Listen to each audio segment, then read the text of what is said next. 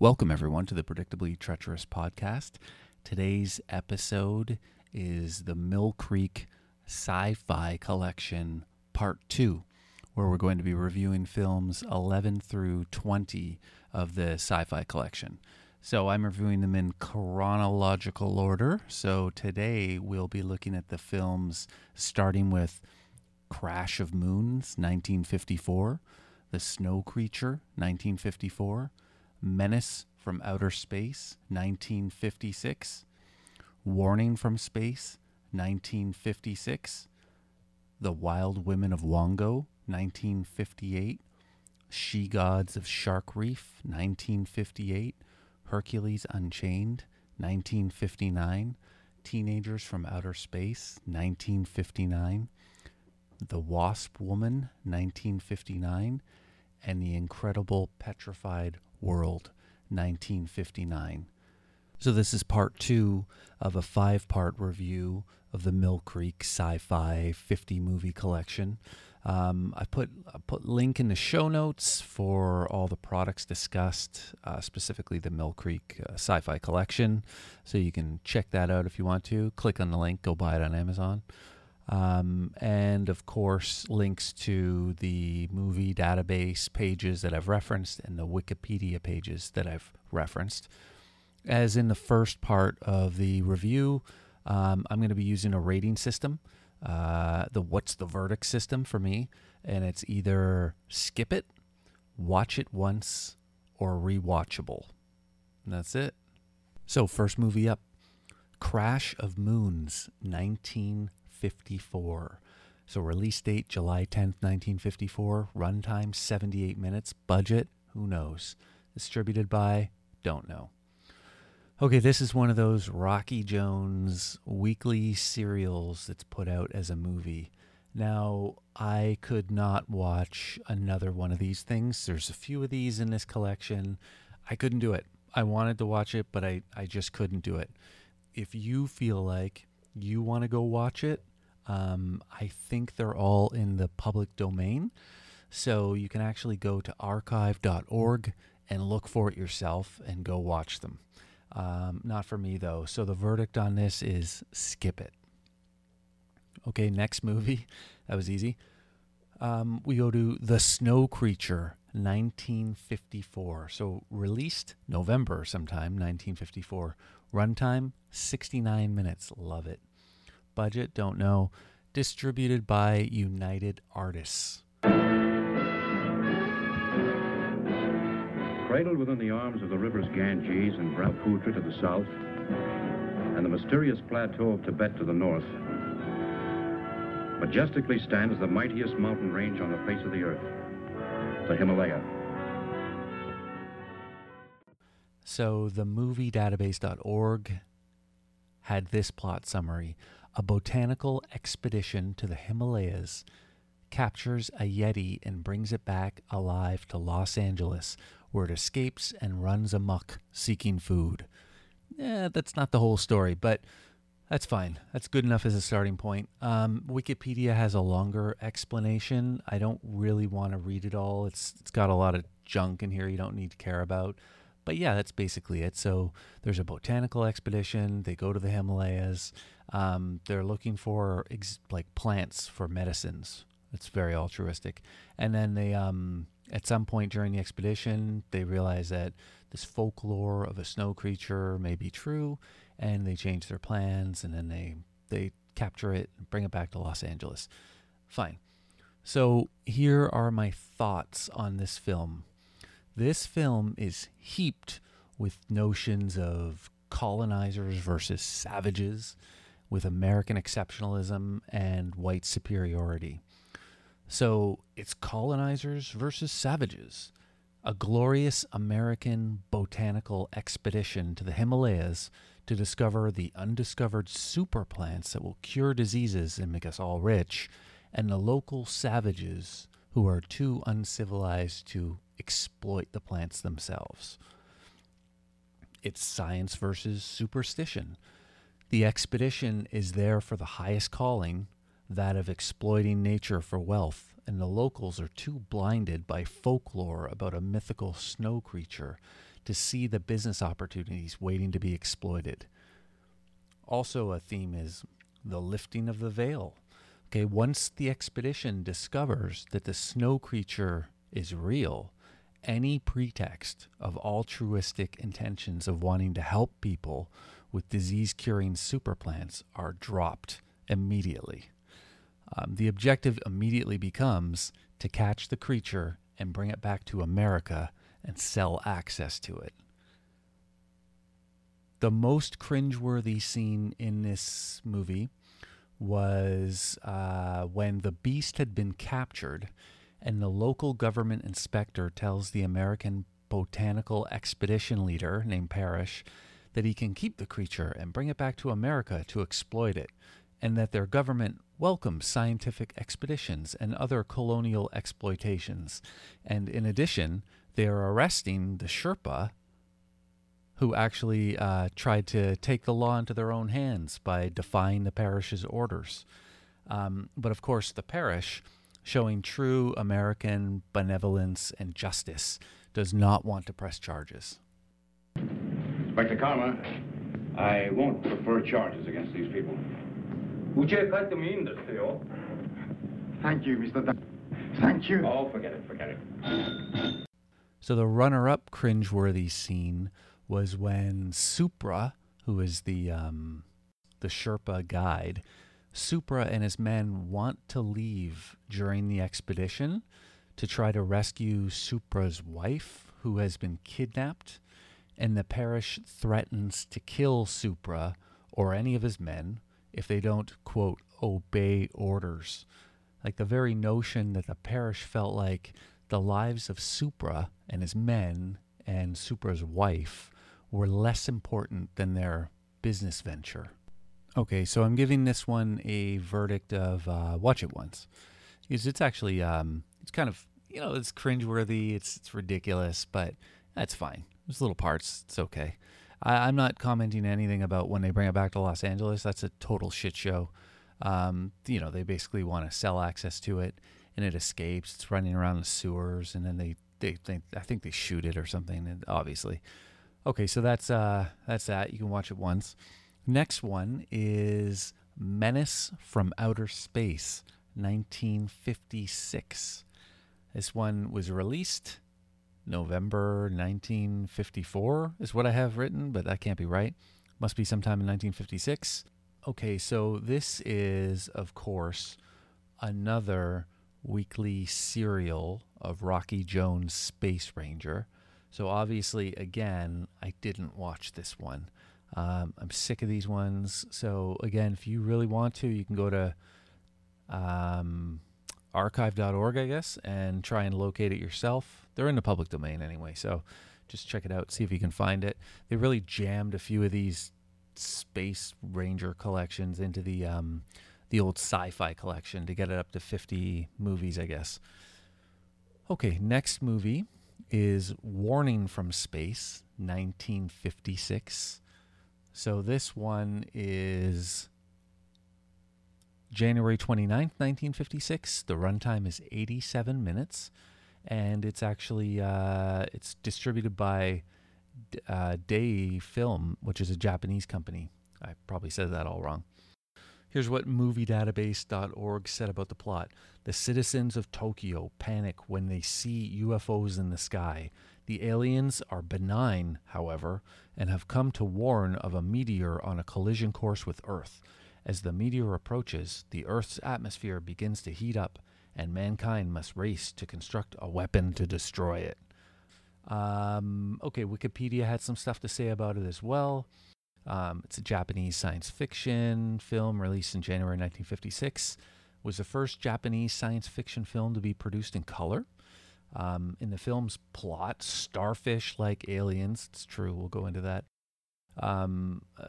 disguised as humans travel to Earth to warn of the imminent collision of a rogue planet with Earth. Well, whatever, okay. As the planet rapidly accelerates towards Earth, a nuclear device is created at the last minute and destroys the approaching world. The Earthlings must be stopped. We must make immediate contact, and once and for all,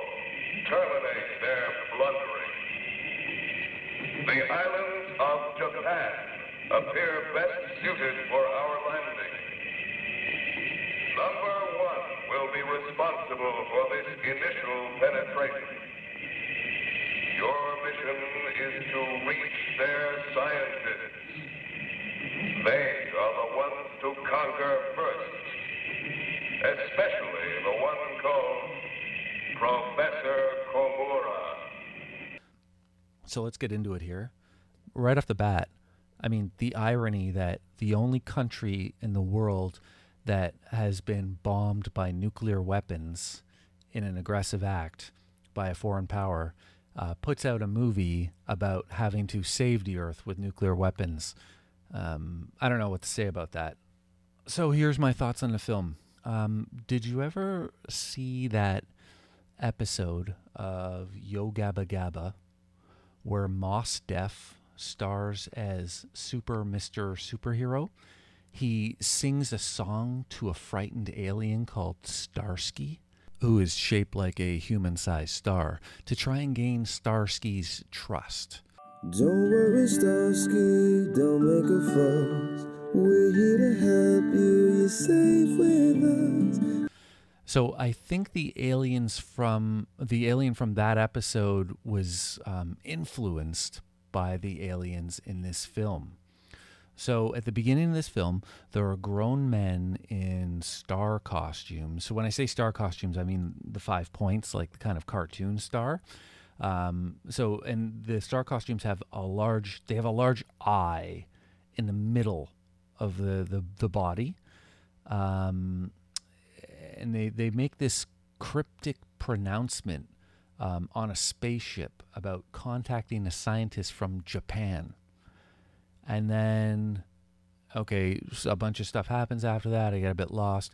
45 minutes, fast forward 45 minutes, and the aliens sort of cloned a lounge singer that informs the scientists that a runaway planet is going to collide with Earth, and that it can be stopped if they work together by creating a gigantic atomic blast in space to change the trajectory of the runaway planet.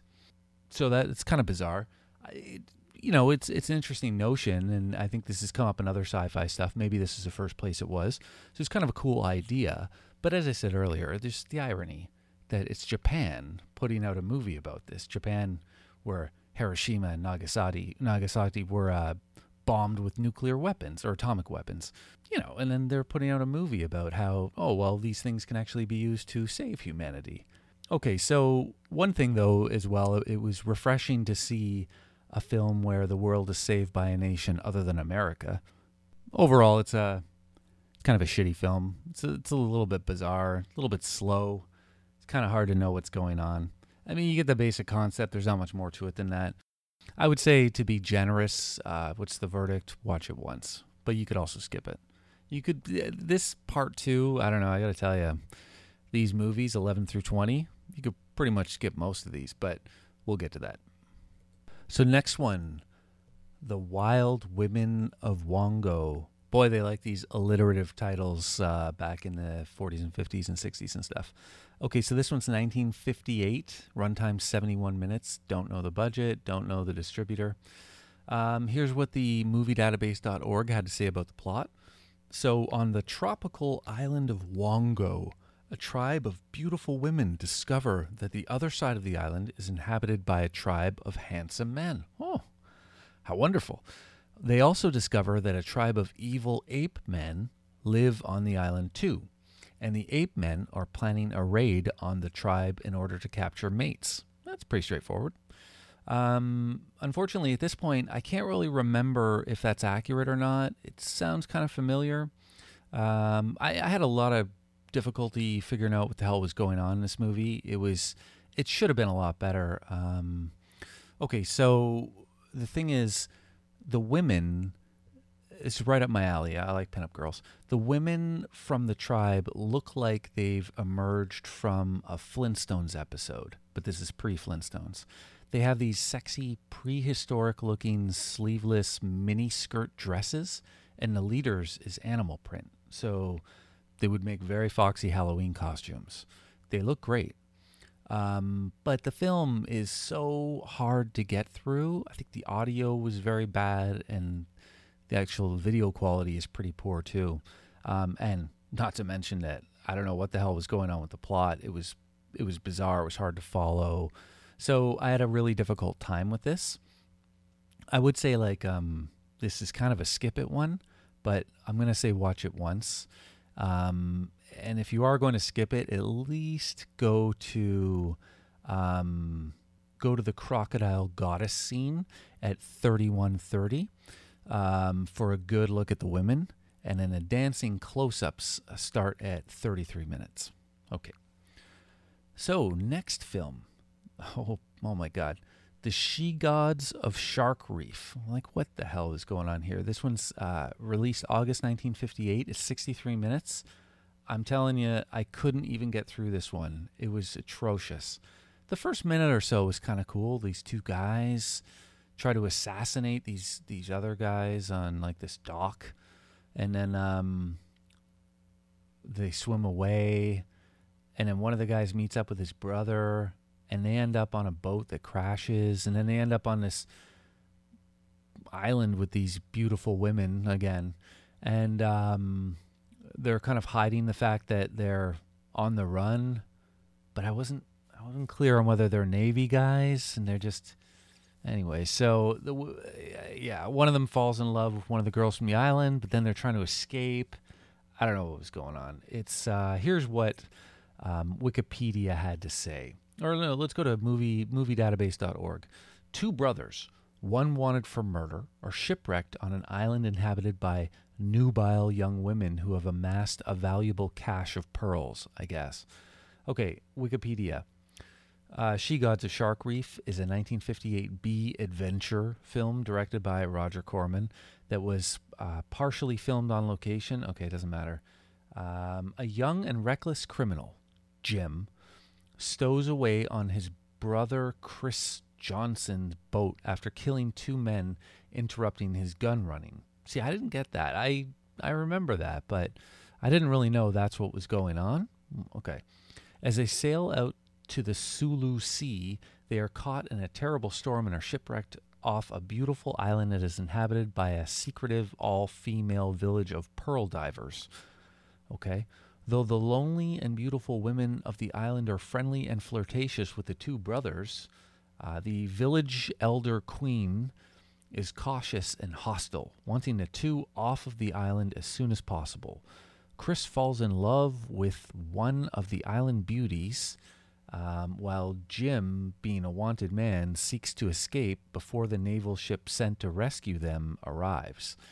Terrified of being recognized and executed for his crimes, Jim fixes one of the islanders' broken boats and lets his brother and his forbidden love in on his plan. But before they can leave, the black-hearted criminal is overcome by greed and steals the islanders' precious pearls, injuring a native in the process. Once out to the sea, Chris discovers what his sibling has done and tries to stop him in a fight on some jagged rocks. Okay, that's fine. So yeah, I didn't get that far at the end. I must have tried to watch this one about 4 or 5 times, and I kept getting interrupted by anything, and I couldn't get into this. I didn't make it that far. I made it about 45 minutes through, so I didn't catch the end part. Also, a lot of the stuff they mentioned there, I didn't really get. I didn't know he was a gun runner. I knew they killed some guys at the beginning, but I didn't really get they were gun runners. That feels like if you had some notes on the movie while you were watching it, and you were like, "Oh yeah, this is what was happening." Like if they provided you with show notes or something. Okay, so here are my thoughts on this one. The audio is really bad, and the video is really bad. And you know what? These Roger Corman movies, I know he's he's thought of as like, oh, he's the B movie guy and all this, but I think or at least most of the Roger Corman movies I can think of that I've seen are just shit. They're the worst of the B movies. They're not really that good. I don't want to make a blanket statement. The guy has like 80 films or something, so there may be some that are good, but a lot of the ones that I'm seeing in these collections are not good. And I like B movies. There's a lot of good ones, but not his. They're They're pretty bad. There's another one we're going to get to later on in this episode, and it's not good. Little spoiler alert. It's not good. Okay, what's next? We're going to go... So the verdict is skip it for this one, by the way. Okay, what's next is Hercules Unchained, 1959, maybe 1960. I don't know. This is always tough with these movies. You know, this is one of those sword and sandal ones. And, well, I'll just get to it. So my thoughts are, it occurs to me with these sword and sandal movies. Okay, so the questions I seem to have whenever I watch these movies are as follows. Am I confident in the actual name of the film, first of all? Because if you look them up on the moviedatabase.org or Wikipedia or just on whatever collection you bought them from, they're often, all the names are different. And you're like, I don't even really know which one this is, because the plots all kind of sound like it's hard, like that. You see the plot summary and you're like, that might be the movie I'm watching. I'm not 100%. So that's one thing. Are you confident in the actual name of the film? Okay, in this case, it is Hercules Unchained, I believe, so we should be okay. Next question. Can you identify the main character, and do you know what his name is? Now, in this case, the main character was Hercules, and I was able to identify him, which is great. I do think I have some difficulty in some of these movies. The sword and sandal ones are a bit... I mean, it's usually Hercules, right? But other than that, I think this is a pretty common experience with me in a lot of movies where I don't really know the names of any of the characters. And in some of these movies where it's not completely obvious what's going on, I don't really know what's at stake and what the central plot is, sometimes. Okay, third question. Do you have a sense of what the main premise of the film is and what is at stake for the protagonist? Yeah, not always. In this case, I think I did, and we're going to get into that. This one was narrated for a little bit, and it was dubbed into English, which is dubbed into English is great. Okay, so the opening scene, a guy gets stabbed by some army guys. And then there's a bunch of guys on a trireme, or I say that, but it's really just a boat with a bunch of guys rowing. So I don't know. I called it a trireme. I don't know what it is. And then we get Hercules and his pals unload their stuff on an island, Attica, and we get introduced to his crew. And then they head out to Thebes in a covered wagon, okay? So his wife is super hot. She has creamy skin, and she's ginger. She's wearing a really loose dress with no bra. She looks good. Hercules is wild, man. He's like big and buff, and he has this absolutely incredible pompadoured head of hair. It is huge. His hair is huge and like puffy. It's incredible. Okay. Hercules fights a giant shortly after that. There's like on the way to Thebes, he has to get off the cart, and he seems kind of pissed about it. He has to fight this giant. All right. So that's out of the way. So here is the premise of the film, I think, is that he encounters, outside of Thebes, he encounters Oedipus in a cave. And apparently Oedipus gave up the throne of Thebes so that his sons could each rule for 1 year. But now we're at the end of the first year, and the son who has the throne is unwilling to give it up. And the other son, he's like, hey, I'm gonna go in and attack you and try and take over the throne if you don't give it up. So Hercules is there to broker a peace between the two sons. And then I guess Oedipus, or the son, whatever, agrees and says, look, you have 6 days to achieve this, or I'm going to go in and attack the brother. And I got to admit, after this point, I got completely lost. I don't know what happened. All I know is various things happened, and there was battles and stuff. And in the end, I guess it was successful or something. But yeah, that's where we're at. So what's the verdict for this one? I'm going to say skip it. You got better things to do with your time. Okay. Next one. The next film is Teenagers from Outer Space. 1959, June 1959.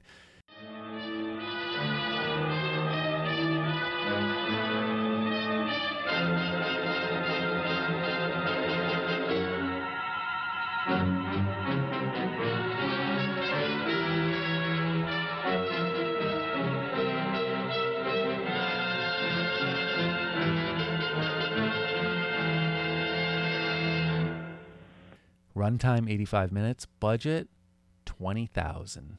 Distributed by Warner Bros. So let's just get the movie database plot summary here.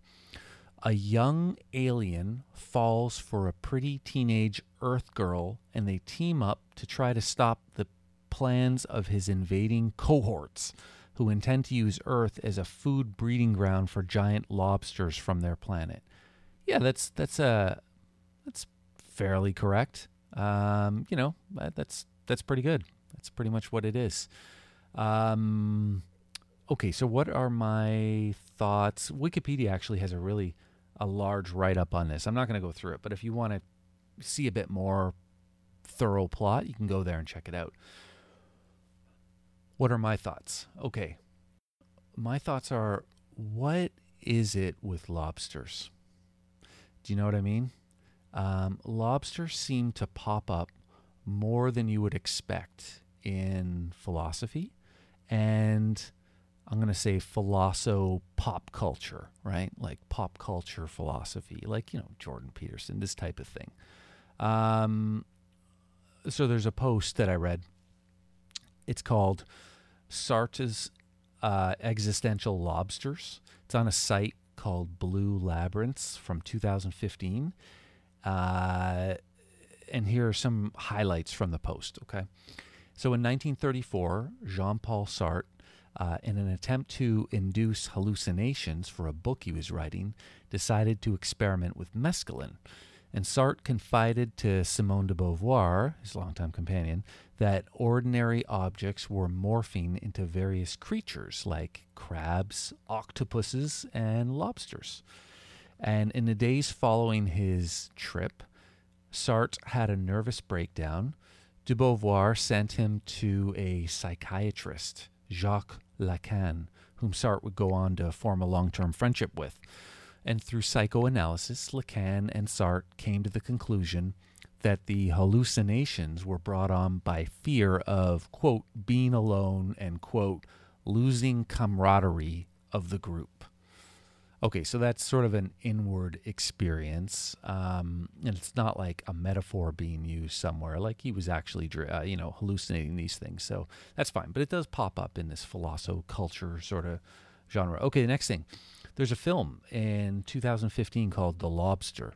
Now, I didn't see it, but it apparently explored the absurdity and cruelty in relationships.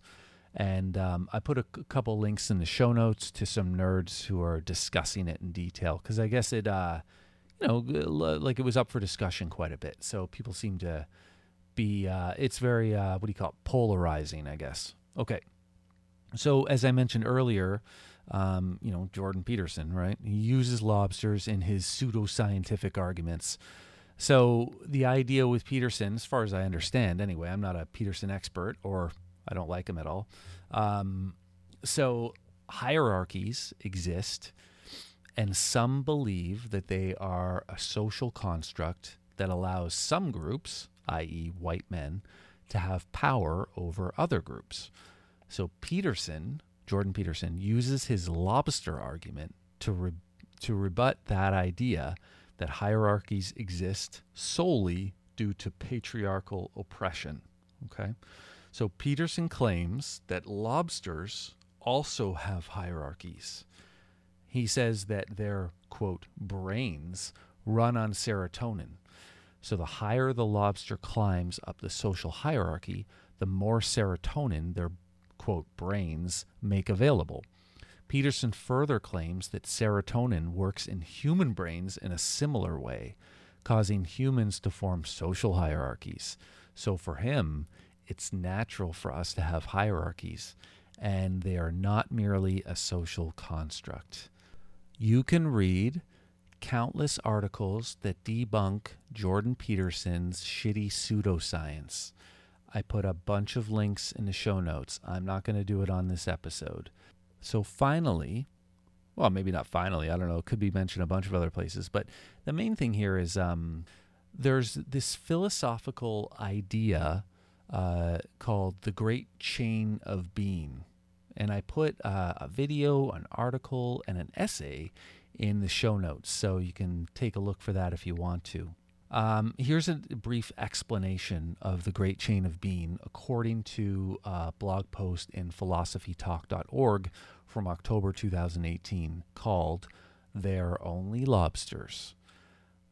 And I'm quoting here: "The notion that the biosphere is partitioned into ranks, with humans at the top and every other organism at some inferior position. The rank that a being occupies corresponds to its intrinsic value, the value that it has in and of itself. The higher an organism is ranked, the greater its worth, and the more consideration we owe it. We humans regard ourselves as supremely valuable, indeed, as Immanuel Kant put it, infinitely valuable beings. So we have demanding moral obligations to members of our own kind, but less, if any, to the, quote, lower creatures that are ranked beneath us." So, in addition, the essay "Consider the Lobster" by David Foster Wallace, from his essay collection of the same name, pushed back on the Great Chain of Being idea, citing the barbarism of the way humans kill and eat lobsters through the Maine Lobster Festival with its gratuitous world's largest lobster boiling pot. So I put a link in the show notes to the Consider the Lobster article from David Foster Wallace, and the Consider the Lobster Wikipedia entry on Wikipedia. Now, I would go read the article. It's pretty short. It's maybe a 15-minute read or something like that, but it's pretty good. And this notion of the Great Chain of Being fits right into this movie. So what does all this have to do with teenagers from space, right? Well, this film takes the idea of the Great Chain of Being and it turns it on its head. Okay? Or rather, so it turns the tables for humans and their place in the chain. So in the movie, aliens arrive on Earth with the intention of using it as a factory farm for their livestock, a lobster-like creature that will feast on Earth's native inhabitants. So in this scenario, man is no longer at the top of the chain of being, the aliens are. And more than that, man is at the bottom of the chain, even below the lobster-like livestock creatures. So beyond this notion of the Great Chain of Being, which was very compelling, well, the rest of the movie was not that compelling. One of the aliens doesn't see the creatures of Earth as unimportant, like his colleagues do, and he flees from them. And then one of his colleagues is sent in pursuit of him to kill him. So in the end, the compassionate alien sacrifices himself to save the inhabitants of Earth. So sort of interesting. I mean, what's the verdict on this one? I would say watch it once. Definitely don't skip it. It's worth watching. It's got some serious cringeworthy dialogue. Report preliminary findings. Thor reporting. 42 saturation degrees in 96 volumes. Intermediate fluctuation in Marfan content. Derek reporting. Tridex mixer components ratio exceeding 7 to 1.4. Morrow reporting. Diagonal adjustment reading resisting structural forms by 2.8.0 vernums. Saul reporting. Uneven cartoid levels intersect planes below 0.03. But yeah, it's worth watching once. It's definitely not a rewatchable. I would really consider reading some of these articles that I've linked to in the show notes. If you're going to read just one or just a little bit, then I would read David Foster Wallace's Consider the Lobster, and I would maybe read that blog entry on the Great Chain of Being from philosophytalk.org. You don't need to watch the Lobster movie. You don't need to read anything by Jordan Peterson. For God's sakes, don't read anything by Jordan Peterson. And you definitely don't need to read the Jean-Paul Sartre article at the top. That's not really relevant at all. It just happens to be about lobsters. Surface readings register above minimum requirements. Morrow, go below and bring up the young Gargan specimen. Now the decision depends on its reactions. Wait, Captain. I have found evidence of intelligent beings on this planet. Of what concern are foreign beings? Of none to you, Thor. Just as you were so unconcerned when you destroyed the small creature.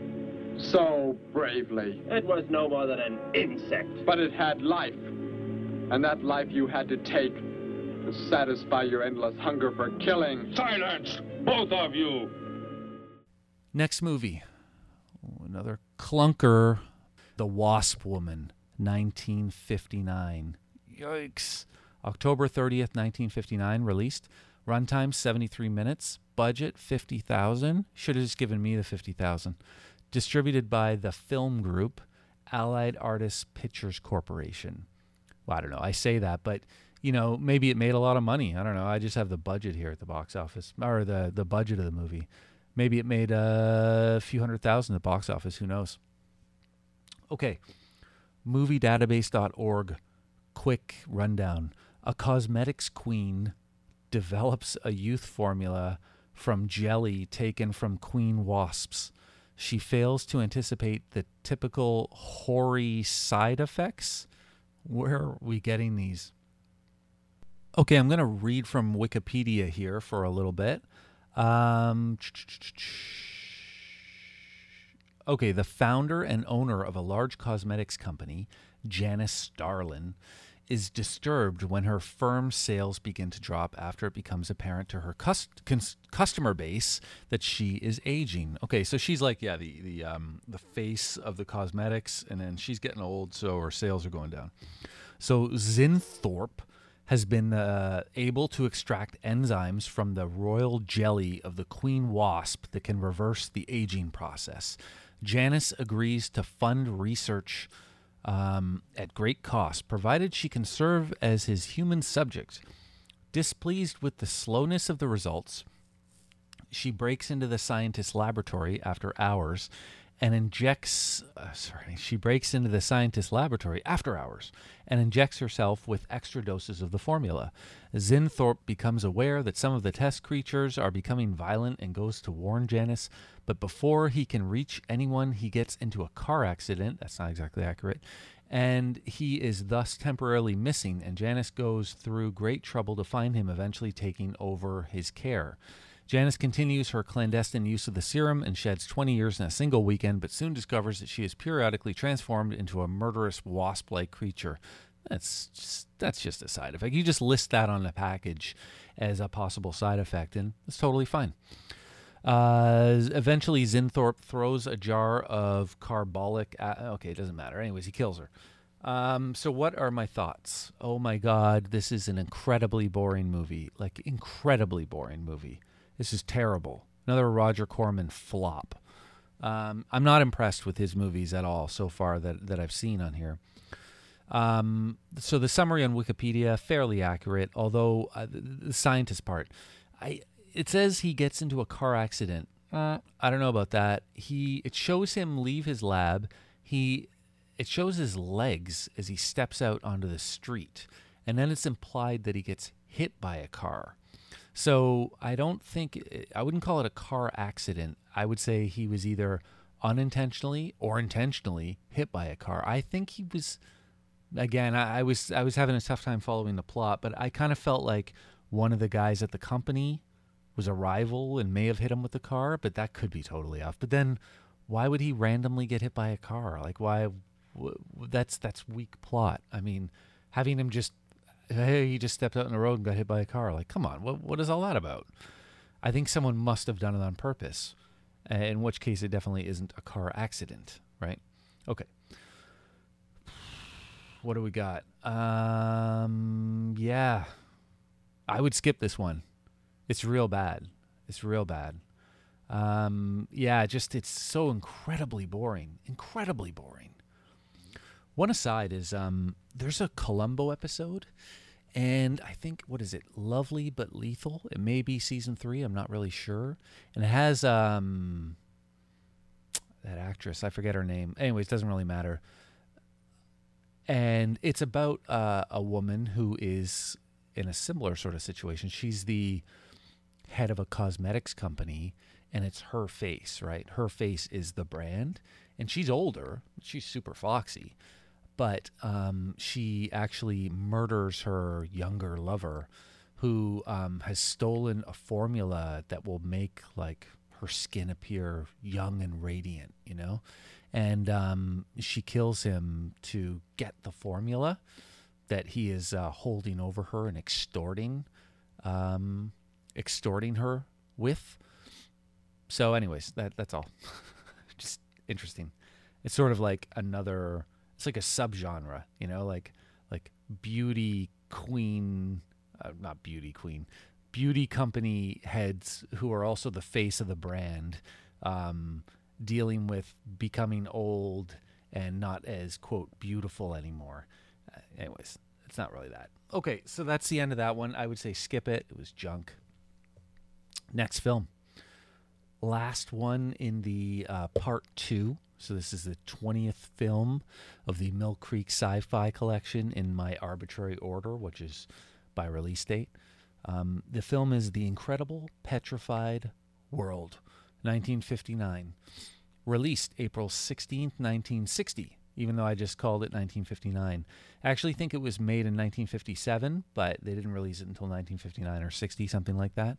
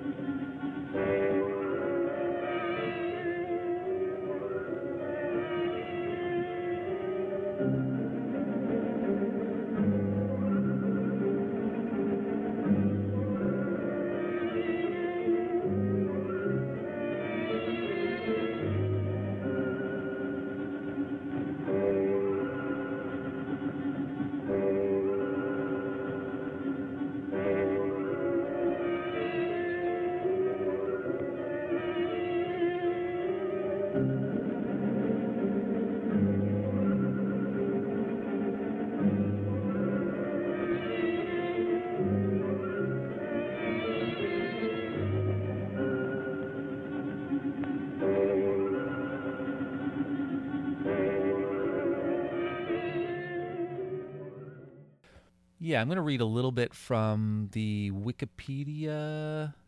Well, let's go to the moviedatabase.org page first. So when the cable breaks on their diving bell, 4 people find themselves trapped in a hidden underwater world. Yeah, I guess. I mean, that's kind of it.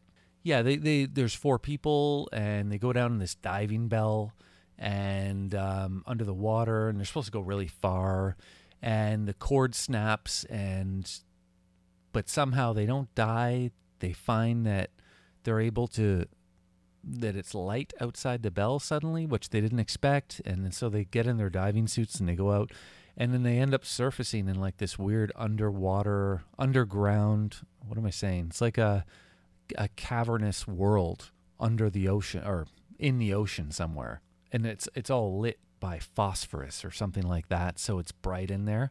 And then they wander around for a while trying to find their way out, and they encounter a man who is down there who would become trapped 15 years earlier.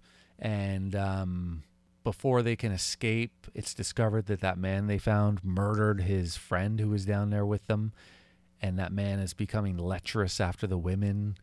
It's kind of weird. I don't really know what the point was. But anyways, they get rescued. They send down another diving bell, and they rescue them, and that's it. Here are my thoughts on the film, though. So at the beginning, there's this really strange, pointless footage of a shark and an octopus fighting under the water, like a real shark and a real octopus kind of fighting under the water. It's like for the first 2 or 3 minutes of the film, and I didn't really get that. I don't know, like, what are they doing? I guess they just did that because we have this footage. It's sort of compelling. Although now I would say it's gruesome. Like, I don't want to see a shark and an octopus like trying to kill each other under the water. It's not very nice. About 16 minutes in, when they're in the diving bell and the cord snaps and they wake up from it after they're shaking around, and they all get knocked unconscious, but then they wake up, and when the one girl, Dale, realizes that they're in the bell under the water and they're going to perish eventually because they're under the water and they're trapped, she starts to lose her shit, and she's like freaking out, and one of the guys shakes her and then slaps her. What is with this this notion that a woman freaking out, you should shake her and slap her so she comes to her senses? Who thought this was a good idea at some point? Oh, one of the really interesting things in this movie was they're in this diving bell under the water, and then when they escape the diving bell, they go to this underground cavernous area, right? But the gals are running around in like these fetching cashmere sweaters and dress pants. It looks like they're on their way to a dinner party. And one of the girls, she seems like she's even wearing these kind of sexy dress panty capris. Like, what is these outfits?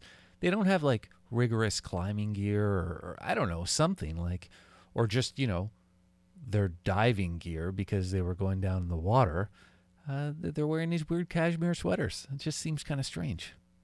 There's also some interesting stock footage of Komodo dragon at about 32 minutes through, which is, they just threw in there.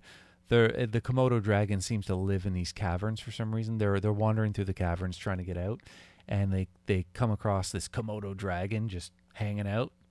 God knows what it was doing there. There's a really strange scene where things start to heat up between Dale and Laurie. When I need your advice, I'll ask for it. Sorry. I didn't realize. You don't realize a lot of things. You probably never will. I didn't mean to intrude, Dale. It was just a friendly joke. Friendly? Well, you just listen to me, Miss Innocent. There's nothing friendly between two females. There never was and there never will be. All right, so what's the verdict on this one? I don't know. You can watch this one once. It was okay. If you can make it through the first 18 minutes or so without turning it off, then you can watch it. The first 18 minutes or so was tough. I was having a really tough time because it was bad. There was nothing compelling. It was really just goddamn boring to watch. And then after about 18 minutes, I was like, okay, at least some interesting stuff's kind of happening. And one cool part is when the cave dweller shows up. The girl Laurie has a scream, and the cave dweller guy is way in the distance, and he's watching them. And that was a good little scene. He reminds me of Will Forte, the character that he plays in The Last Man on Earth. So you can look that up. And if you watch this movie, it's kind of funny. All right, so that's it for that. Yeah, I'm going to say watch this one once. You could even skip it. You could skip pretty much all these ones. But yeah, I'm going to say watch it once, and that will be it for that. So quite an unsuccessful part 2 to the Mill Creek Sci-Fi collection. Let's hope part 3 proves a lot more successful. There's a lot of junk in these part 2 movies. I did overall, though, let's just recap. I did like seeing The Snow Creature was worth it. I'm going to say Teenagers from Outer Space was worth it, and The Incredible Petrified World, yeah, we'll give that was worth it. The rest of them, junk. I mean, you may want to watch parts of them or just check them out real briefly, but they were crap. Well, hopefully part 3 will have some better movies. Tune in next week. Thank you for listening today. Check out the show notes for this episode or any episode on my website at ptpod.xyz. The show notes contain the links to all my sources and products that were referenced in the episode. You can write a glowing review of my podcast on iTunes or Google Play. There are handy-dandy links in the menu on my website at ptpod.xyz. And you can support me on Patreon at patreon.com/PTPod. The intro music for today's episode was Sweeter Vermouth, courtesy of Kevin MacLeod at incompetech.com. Check out the link in the show notes.